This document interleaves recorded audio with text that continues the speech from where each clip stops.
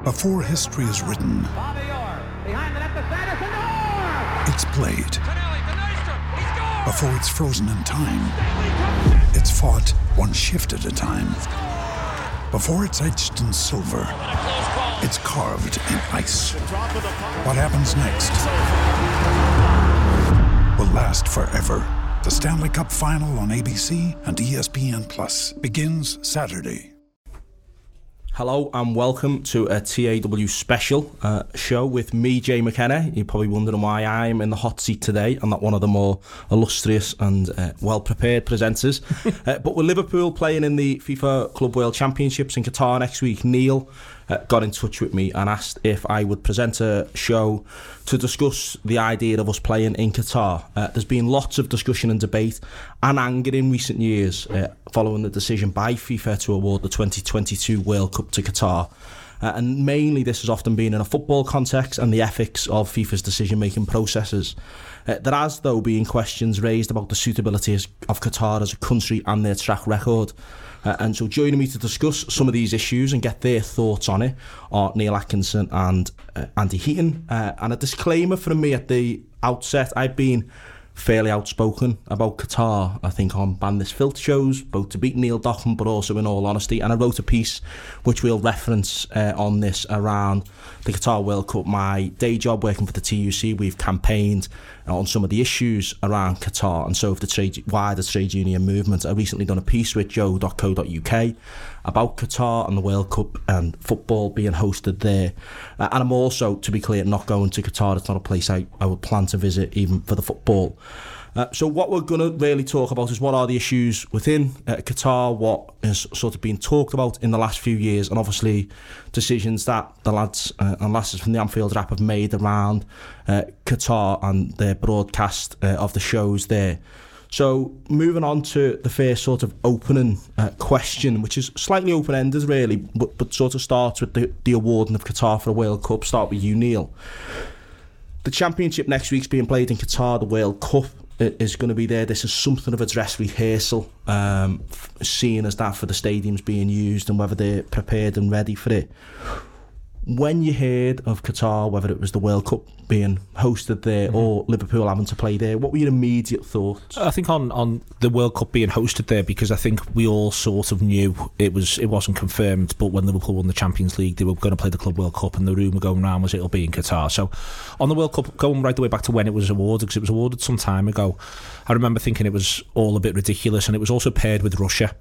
And what you just said there in the opening I think is really interesting, because I think the first thing to take from this is I have very little faith in FIFA or the IOC for that matter. I want to be really clear about that it seems to me as though there's some unbelievably opaque practices that go on around the awarding of these massive scale tournaments to everybody, and I want to be really clear about this. I suspect that if we were to get an absolute truth and reconciliation about London 2012 and the Olympics, there would be a few times where some people have promised some things over some dinners that you can go, not sure about that. And I think that within all of these conversations, as much as possible, and as I've had to think about this, because the big thing that changes when we win the Champions League is doing what we do with the Anfield Rap, just being Liverpool supporters in general, we suddenly have to engage with the idea that, well, we need to engage with this.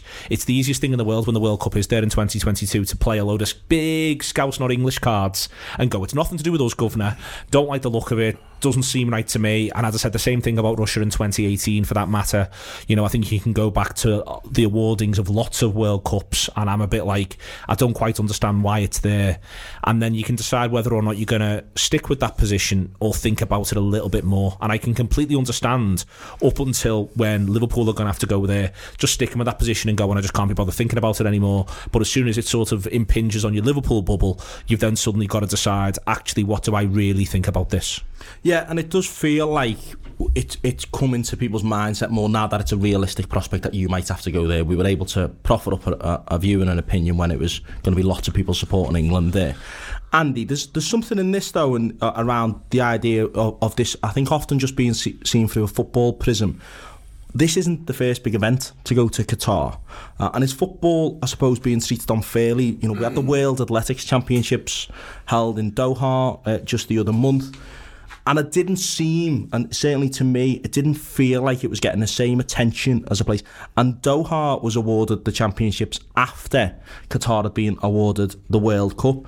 So is football being treated unfairly? Is that right? Is it right that Liverpool are having questions asked of them when many other organisations, many other teams, in fact, have partnerships with Qatar?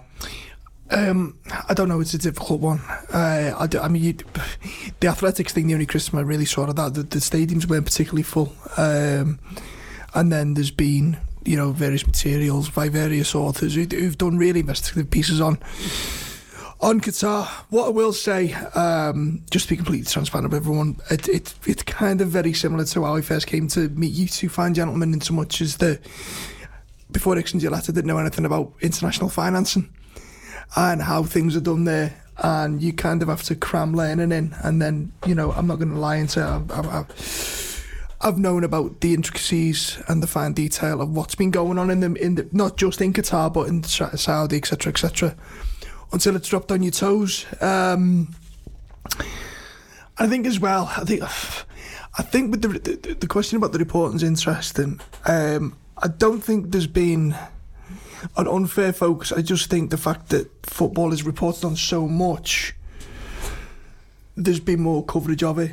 I don't think it's going, it's alright if the athletics are there, but because the football's there, it's, the being judged equally. It's just that because it's football, there's more of a focus, there's more reason to get more eyes on it. So I mean, I don't know. What I will say is, and we'll probably get into it later in the show, I know far more about what has been going on and what is still going on than what it did.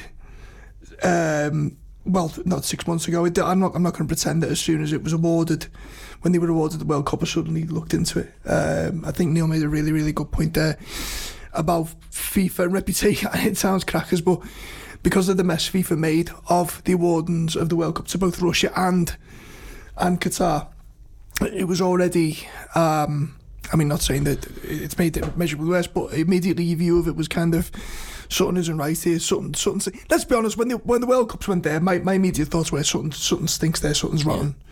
There's been, let's call it what it is, a lot of people in FIFA have gone to jail or been fired for the jobs for corruption around that, and I don't think that's done them any favours whatsoever either.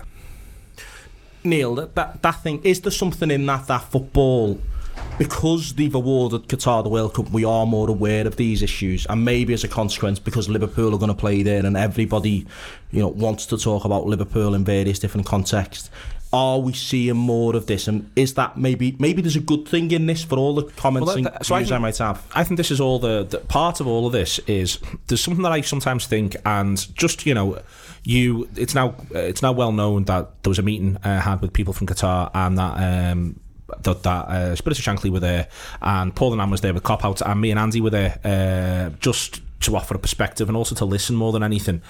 And one of the things that I came out of the first meeting we had, because there's been two, thinking was, why on earth have these people wanted the World Cup? Genuinely, one of the things I came out of it was, why did Qatar feel as though it wanted the World Cup? And we can go into that more later on, and all the time you talk about sports washing and all of this sort of thing. But the one thing it's done is it's thrown an unbelievable amount of focus onto Qatar, its working practices, the society as a whole, its issue with LGBTQ plus people. It's thrown an unbelievable focus on. And I think, I still wonder if this is one of those things that, as and when, I can imagine there's loads of people in Qatar.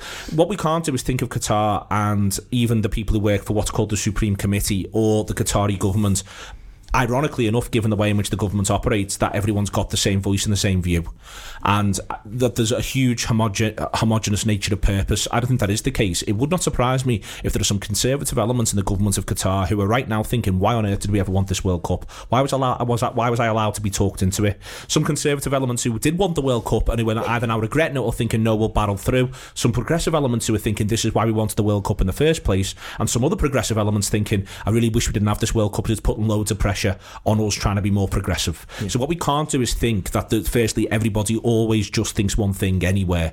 But as a massive part of this, I am genuinely, like, now, looking at all of this with the Liverpool stuff, with the press there's been recently, the press there's been since about 2011 around the awarding of the tournament, with the way in which there's now the issues around the blockade, with the way in which the global press operates. I am genuinely astonished that Qatar, if you wanted to keep Qatar as a both big and small c conservative, to use Western language, place that has questionable practices and has an unbelievably obscene outlook towards LGBT people, then don't have a World Cup there.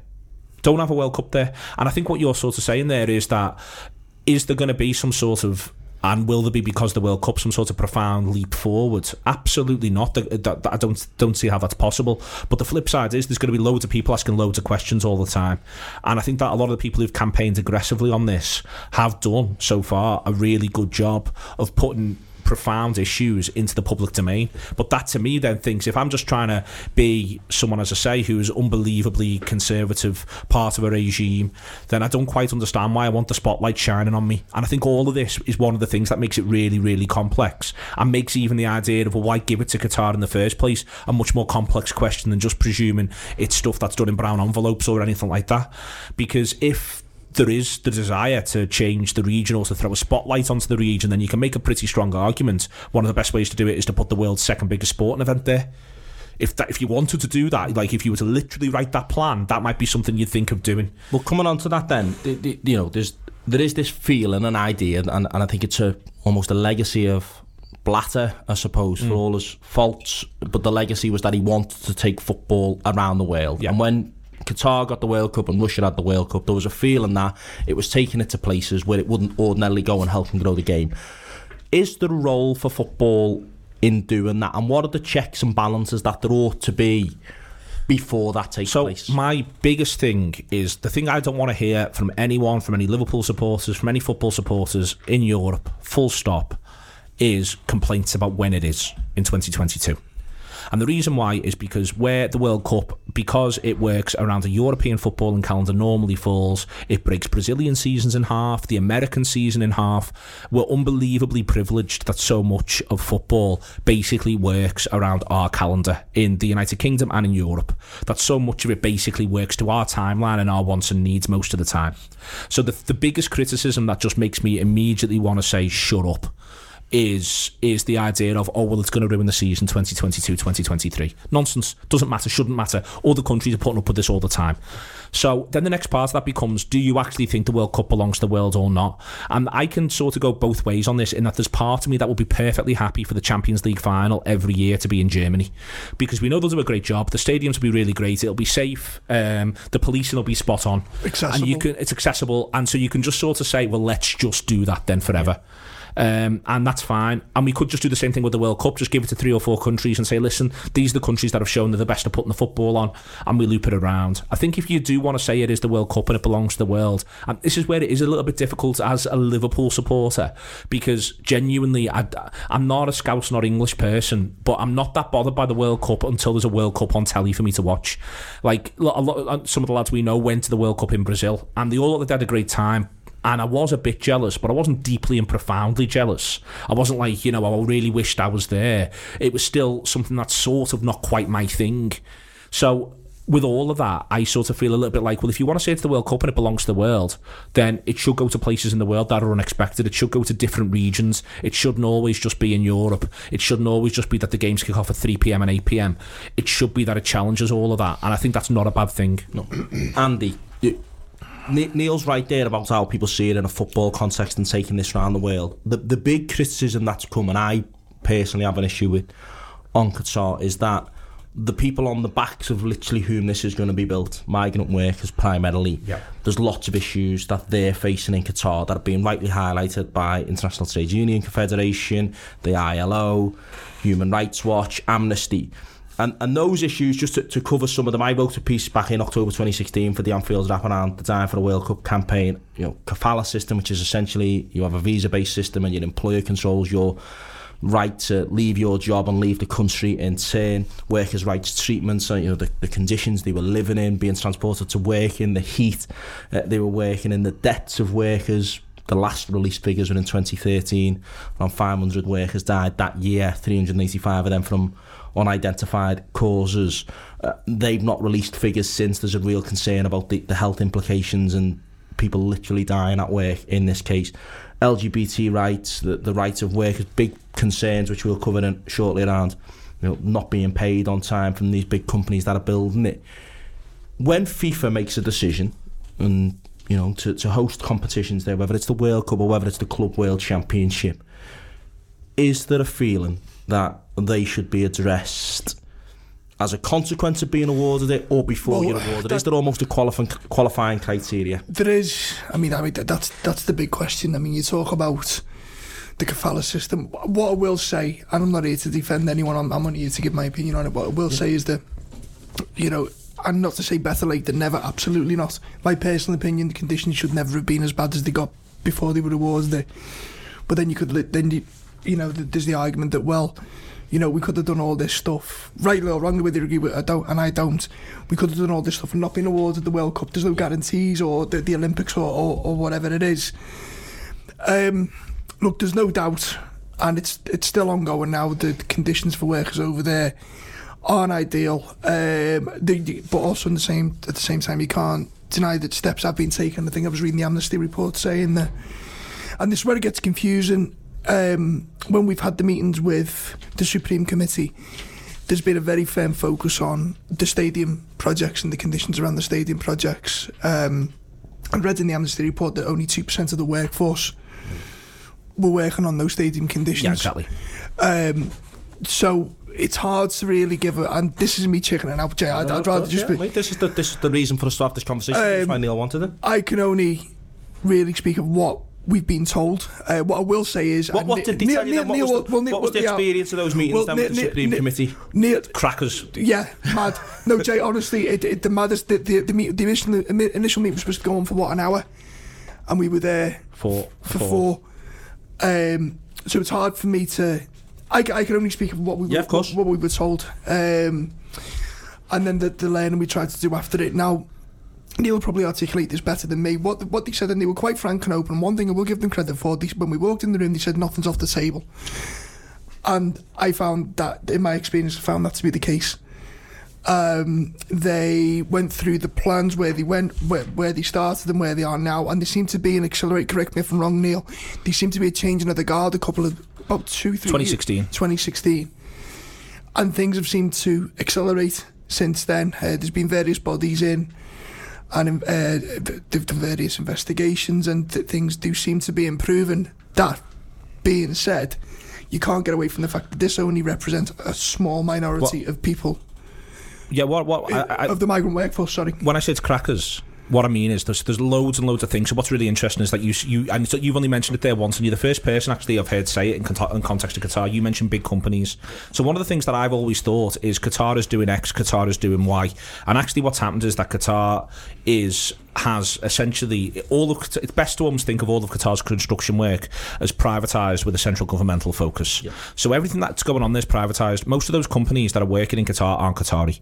They're companies that are from other countries around the world who have either got building companies. UK and European construction companies. An unbelievable number of, for instance, UK and Italian companies out there. And they are the ones who have gone out, have said they'll do this work, and who are part of this, using the kafala system in order to be able to bring employees in and go from there. That's really interesting. The first thing that's interesting in of itself. The next thing that's interesting is that we talk immediately about Qatar 2022 as though the only thing that's going on in Qatar is the building of the stadiums for this World Cup. As Andy says, that's only 2% of the workforce. So I can listen to what we hear from the Supreme Committee around the World Cup, and I can think that genuinely take it at face value and decide I do take it at face value. But as Andy says, it's only 2% of the workforce, and that if they're trying to, around the Supreme Committee, create a set of values and a set of practices that they can then push around the rest of Qatar, which is what I think they are in part trying to do, then that's really good. But the flip side is they're only a really, really, really, really small sample to do this.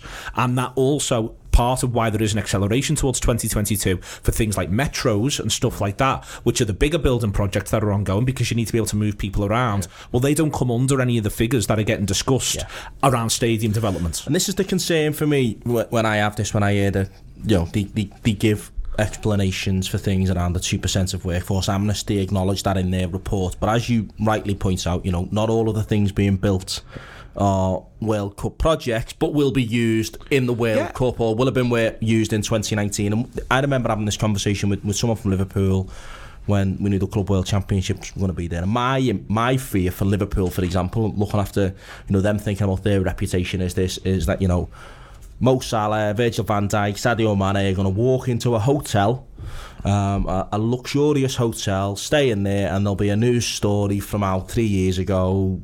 20 workers died building that World Cup in, and a relative pittance for doing that. But didn't Liverpool? I read that Liverpool pulled out of a hotel for this. Liverpool have checked this, and they booked in somewhere else because they'd done their own investigations. So on that basis, but why should they be offered it in the first place? No, but this maybe leads to the thing then about the role of football to use this to enforce some political change. And just draw you to two things. Sepp Blatter in 2013 was asked around FIFA influence in the kafala system and the Qatari labour laws, and said that FIFA can't make Qatar change. The Independent ran a story on that. Yet what we seen in Brazil in 2014 was that FIFA did get Brazil to change the laws, mainly around alcohol consumption inside stadiums. So is there not an hypocrisy from football authorities that they won't leverage their power for a wider good, but will for sponsorship? Absolutely, yeah. Don't get me wrong, and this is back to the idea that a lot of this conversation and the idea of the award and the thing in the first place comes back to a conversation around FIFA. And if we are pulling right the way back to talk 2013, 2012, you end up basically wondering and scratching your head and saying, well, what are the procedures and processes, and do we just get to change the rule book every single time? If that's the case, that we do just get to change the rule book every single time, then we can go from there on that and say, well, that's the reality that we're presented with, and we've got to. That's the way in which authorities like FIFA, and as I say, I'm not just cross with FIFA or just cross with UEFA. I think there's an IOC conversation in there all the time as well, and if anything, they're the pioneers of a lot of this sort of stuff. But yeah, I think it is a really interesting and clear aspect of it, that it is unbelievably complex, and that's one of my takeaways, that you can go on, and no, I was listening. That you can, that if you want to say that, for instance, so would it be, and there has been unbelievable progress made around the stadia in since 2016 around workers' rights, around living conditions, around cooling vests for workers. That progress, if you want to take that at face value, you can, and I want to be clear about that. But the flip side of that is that it is less than 2%. So if FIFA were going to say in 2013 we need you to change the laws to live up to these sets of standards here, but it's got to be nationwide, or would it just be stadium specific?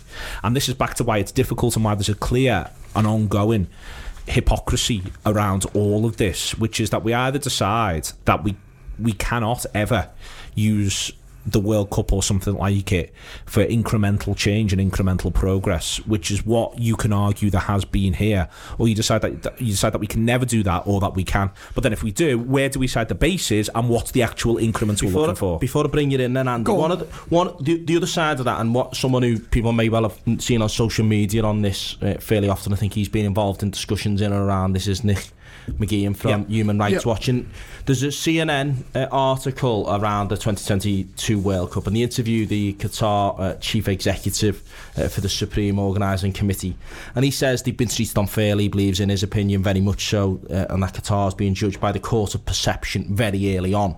Now, when you look at the kafala system, you mentioned FIFA before. You're right, this isn't just migrant workers. There were footballers in Qatar in 2013 who weren't being paid their wages and forced to leave, and there's many stories around that. And the concern Nick raises is that progress hasn't happened fast enough. And when I was looking at this, the kafala system, for example, which is around that you get a visa as a worker to go and work there, but your employer essentially controls your that's coming to an end, though, isn't it? Well, and this was the concern that struck me about progress and what we see. This was mentioned in 2013 around the awarding of the World Cup, and as I say before, Blatter Then there was a BBC story from 2016, and I mentioned it in my article that there's promises to reform this. In 2017 there was promises to reform this. In 2018 there were BBC articles about the reform of this. 2019 there was articles about reforming this, and in 2020 there's a mention here that in 2020 there'll be a law enacted in January 2020. There's a draft law, nobody's seen it yet. There's been work with the ILO, and there is progress. There is certainly the attitude to the idea that this can change has shifted. I think the real concern would be is that, and we mentioned sports washing before, and we'll come on to that, but will Qatar get all of the good from this, i.e. they'll have hosted the Athletics World Championships, they'll have hosted the European Champions in LFC, and you'll get all of those images, they'll get the World Cup out of this, and the change that we might want to see might not have come quick enough. Right, so I get the sense that, and correct me if I'm wrong, just my impression, Neil touched on it earlier, I think there's such resistance within Qatar. I think you've got, I wouldn't say factions is maybe the wrong word. I think there's had to be a groundswell of public opinion which has kind of forced them. I think there's, as Neil said, there's conservative elements which, without knowing enough of it, maybe slowed things down. I mean, even you saw some things down, even at ground level, they've had to move the game last week, which sounds mad. I think they are acutely aware of what needs to change, but only, again, we keep referring to this 2% thing, but only what's within their control. They can't control outside of that sphere. I think the will, I think that there's certainly the will within the Supreme Committee to affect genuine change, whether there's a countrywide will or the powers that be will follow through, and that is a different question. I mean, you'd go on, Neil. Sorry, No, I was going to say that's the interesting thing. Well, on this, just before you come in on that, and I've been clear. I want to try and be balanced on this, and I have my own views. But they have taken steps. The Supreme Committee off their back got in touch. Spirits of Shankly raised concerns. They arranged those meetings. They've come over. They've listened by all accounts. They also arranged for Paul Aman and his partner.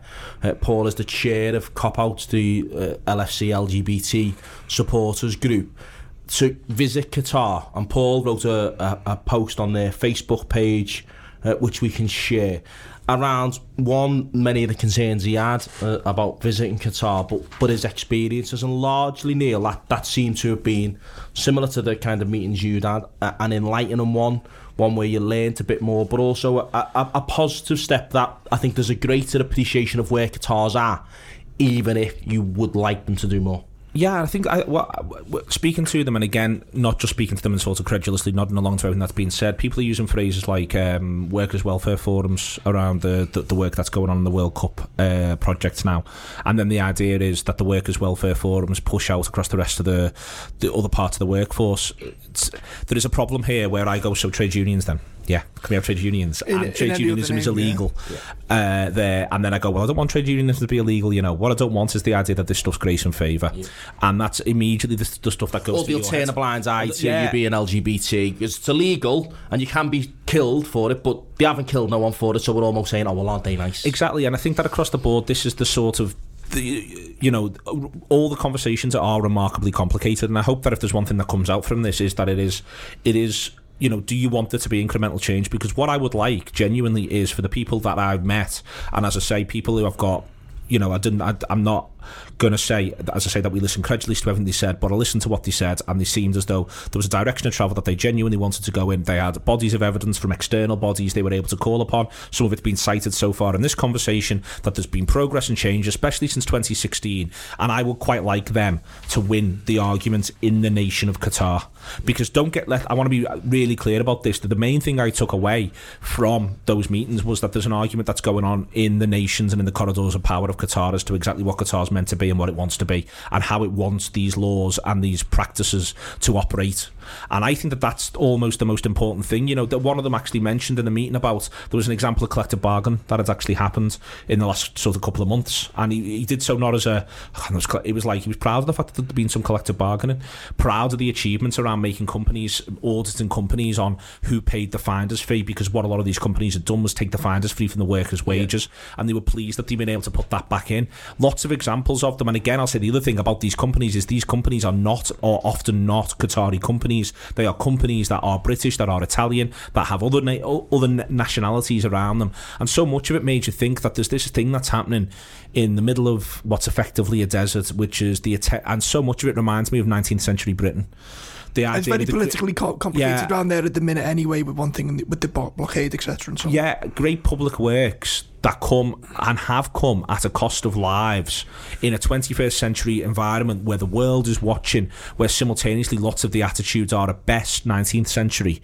And I mean that both towards the workers, the staff, and the way in which they're treated, and in terms of the conversation around, for instance, homosexuality.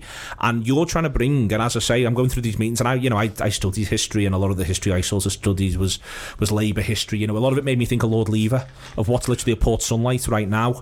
And I was... as I say, I'm like, I would love, even like the proudly saying, and I understand why, that they've worked on the nutrition of the workers.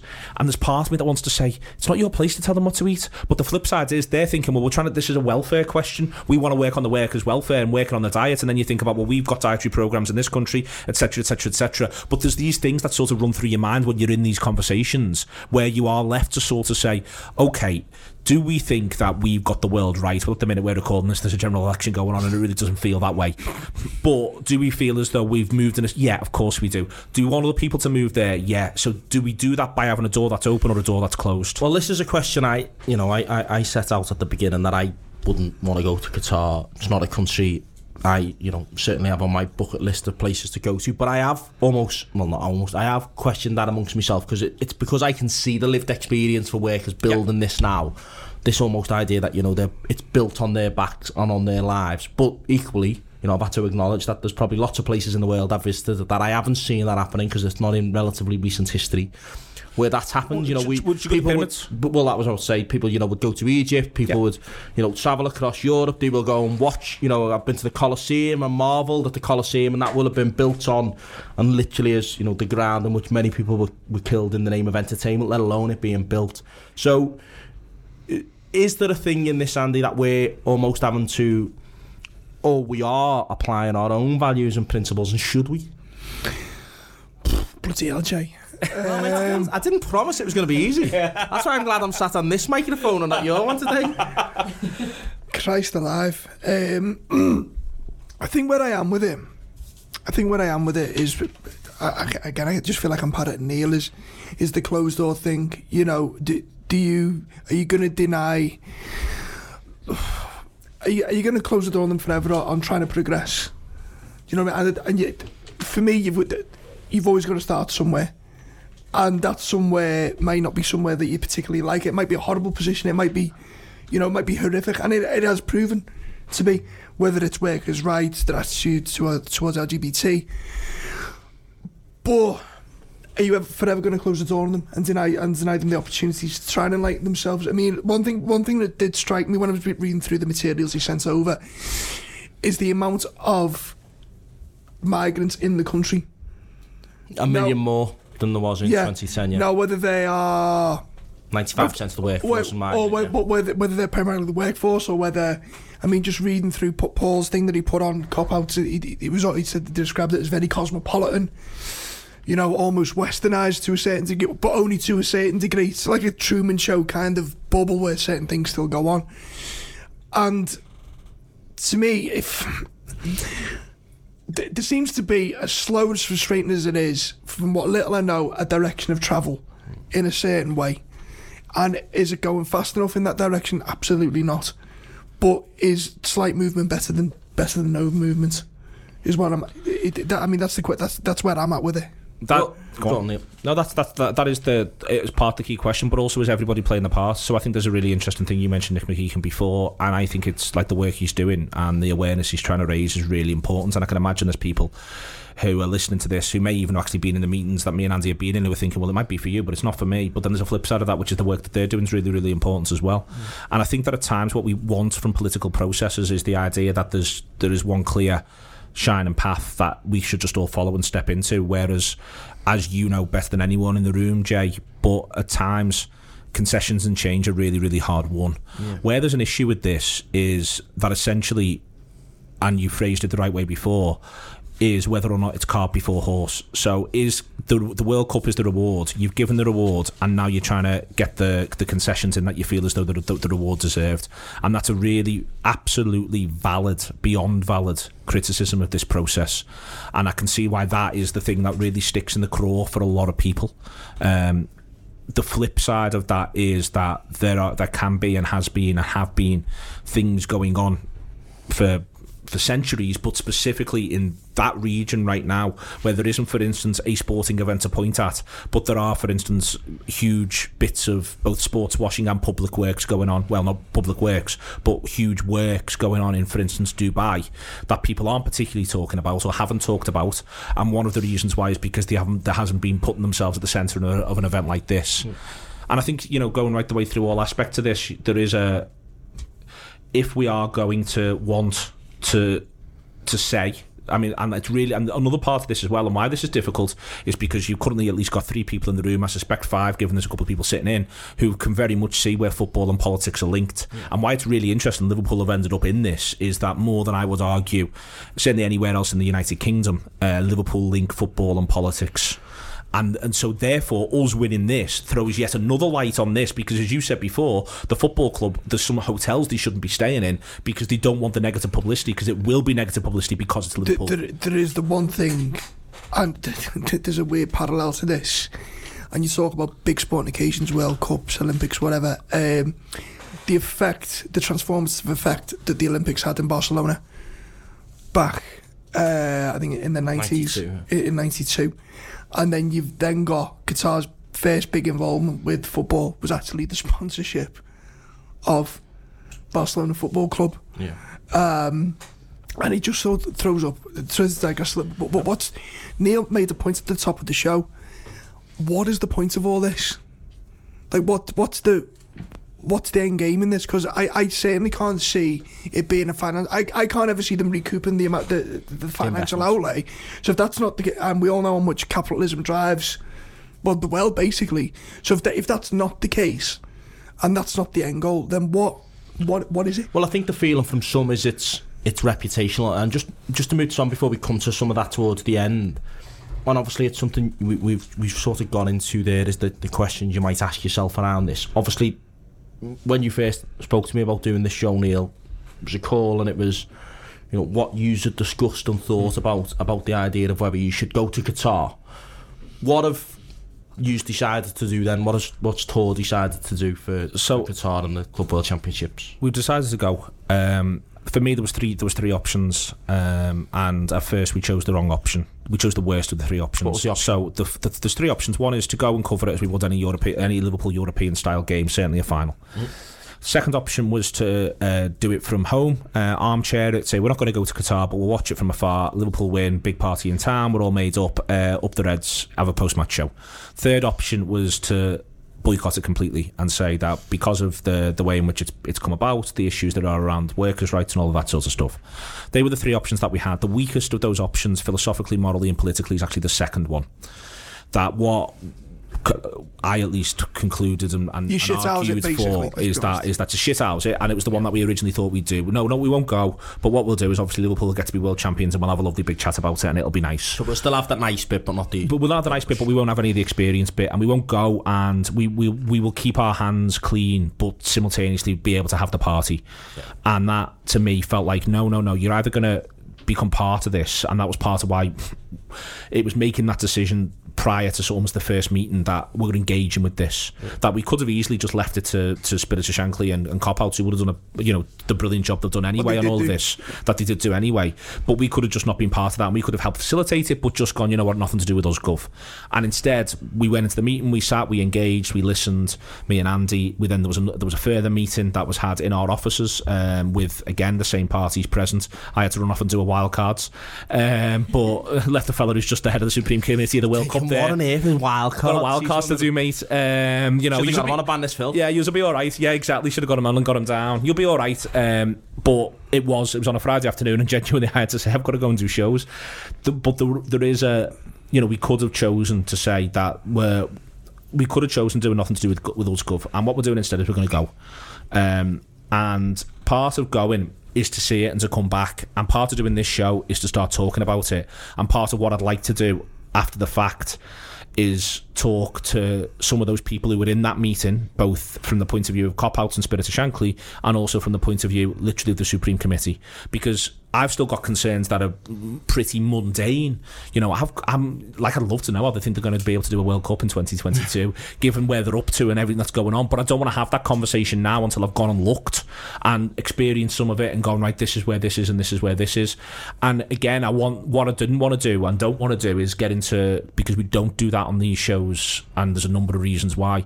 But what I wasn't going to do is have someone come in and just get mugged. Yeah. Like, here's all my Amnesty International reports, talk about this, whack it in front of them. That's not fair.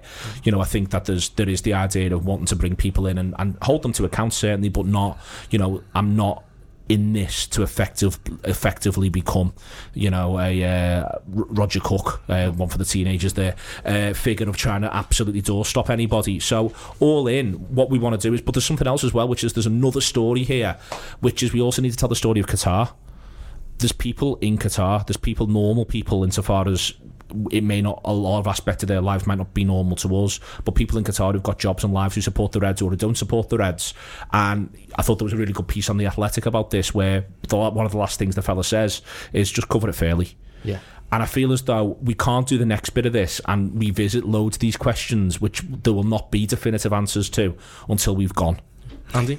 The one thing I will say, but the thing I took most from the first meeting we had with them, is how acutely aware that they are of the perceptions that people have of Qatar. I mean, without going into detail, there was a specific example cited, and I think they know the base from where they're coming from, and also I think they, as much as they can do, have tried to, or at least are trying to own that perception.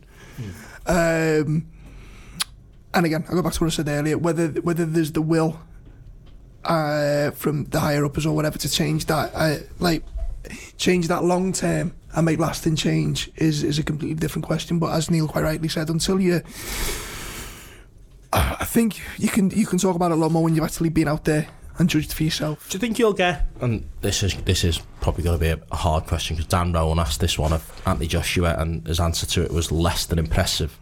Will you see, though, that real side of Qatar? Is there a real sense of this? Because Anthony Joshua got asked this, didn't he, in Saudi Arabia, and sat there and said, oh, well, they all look like they're having a great time. And it's like, well, yeah, mate, you're sat in a hotel, restaurant or bar, not sat at the scene of a beheading. You know, do I think we'll get it? No. Yeah, no. What I hope happens is there's other journalists. We're not journalists as well, and this is an important thing to remember. The Anfield Wrap tells the story of supporting Liverpool from the heart of the city.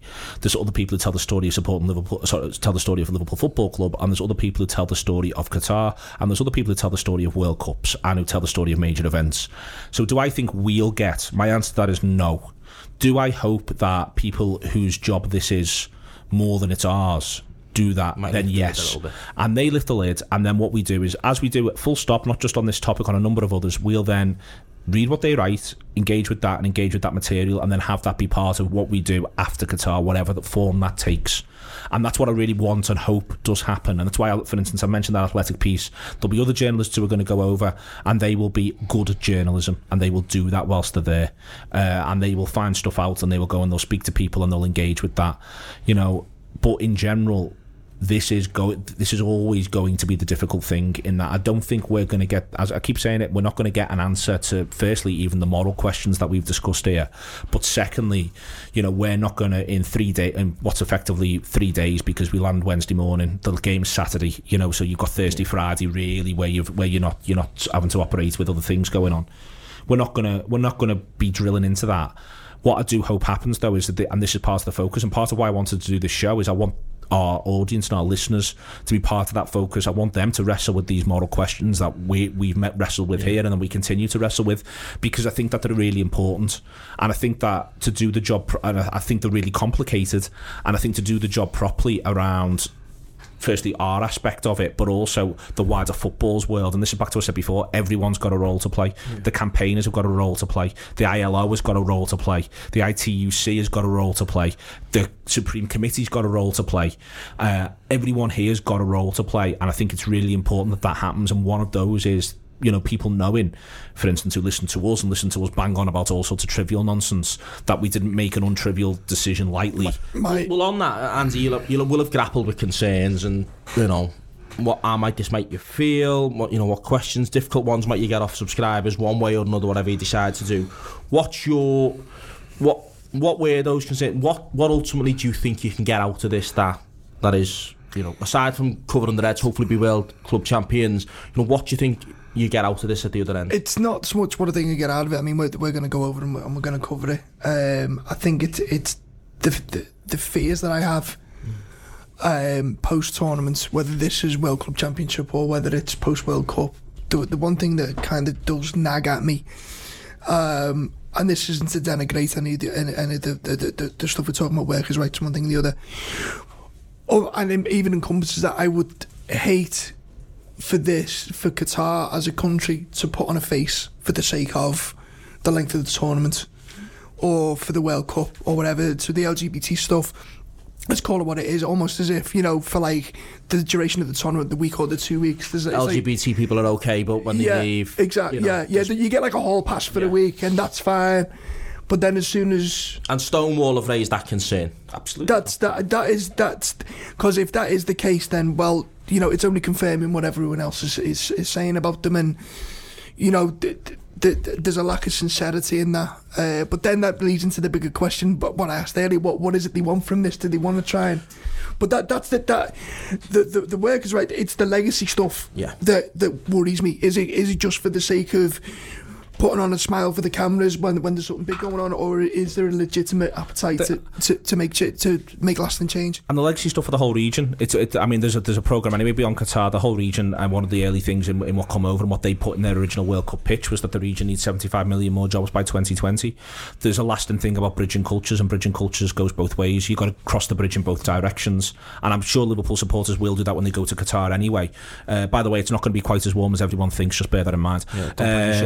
Just before we finish then, because this is a nuanced issue and it's very difficult, and you have clearly grappled with it as many people will have around this. Journalist team whose job it is to go and cover lots of these things will grapple with this. There's the concerns, but it does seem like there's also opportunity in this as a consequence of Liverpool playing there. Personally, as individuals, would you go if it hadn't have been for Liverpool? Do you think Qatar would have been on your list? No, not at all. But I think as part of that, though, that's what Liverpool has been. That's what Liverpool and football has been doing for Liverpool supporters since the late 70s. One of the reasons why there's an enormous attitude towards Europe in Liverpool that is different to other aspects of the United Kingdom is because Liverpool embraced Europe and European football, the journey and the adventure, more than other places. Liverpool's taking us to these places. Yeah, and I think that's part of why this matters. And when I say about bridging cultures, that's really important. In terms of the opportunity, what I want and what I'm part of why I've not wanted to necessarily interview or talk to on a show anyone from the Supreme Committee before we go is because I actually think that if we are serious about this conversation, then we're serious about having a conversation similar to this in 12 months, 6 months, 3 months time. Like, if we actually do care, rather than it just being something that you can put in a piece, if we do actually care about Qatari workers, then let's be asking about Qatari workers in 3 months, 6 months time. And that's one of the reasons why I'm not in any rush to do like a summing up around this. As far as I'm concerned, from a Liverpool point of view, this doesn't finish when the trophy is hopefully lifted. This now, if we decide that we're making this part of, that we've had to think about this and wrestle with this, then it's an ongoing thing. And I think that therefore, people going to live it, see it, experience it, even just them people who can't afford to go or don't want to go, but also seeing bits and pieces on television, the responsibility is present to keep asking the questions and for us, again, to all play the role that we've all got to play. And I am prepared to take, as I say, at the face value of the good faith, people didn't have to come into a meeting with us, just as we didn't have to go into a meeting with them, but they are people who are trying to engage and wrestle with some of these questions on that Supreme Committee. But the issue that they have is, as Andy has said repeatedly, they are less than 2% of the public works that are going on in Qatar at the moment. So there is so much for them to do, even if they do it really well. And certainly up until 2016-17, you could have a fair few conversations around that. Yeah. And then that's a matter of starting from a base and incremental progress. And I think that's the thing, and that's why I understand all the frustrations and all the questions, because has the incremental progress been enough? Did the start come too late? And has the base always just been far too low? Yeah, well, I suspect there'll be lots more. Those people are, I suspect there'll be lots more on this. Certainly in or around Liverpool playing there next week. Certainly in the run up to 2022. I hope people have found that at least insightful to understand that it is a very complex issue. There is no automatic right or wrong answer, even for those who hold very strong views on it. There are no, even of those organisations that are extremely critical, there is none that are particularly saying Qatar shouldn't be allowed. They're just asking Qatar to change, just usually at different speeds. Hopefully Liverpool being there next week casts a spotlight on some of the big issues, and certainly a World Cup will as well. I hope you've enjoyed listening. Thanks to Neil, thanks to Andy, and thanks to Lizzie for producing. Sports Social Podcast Network.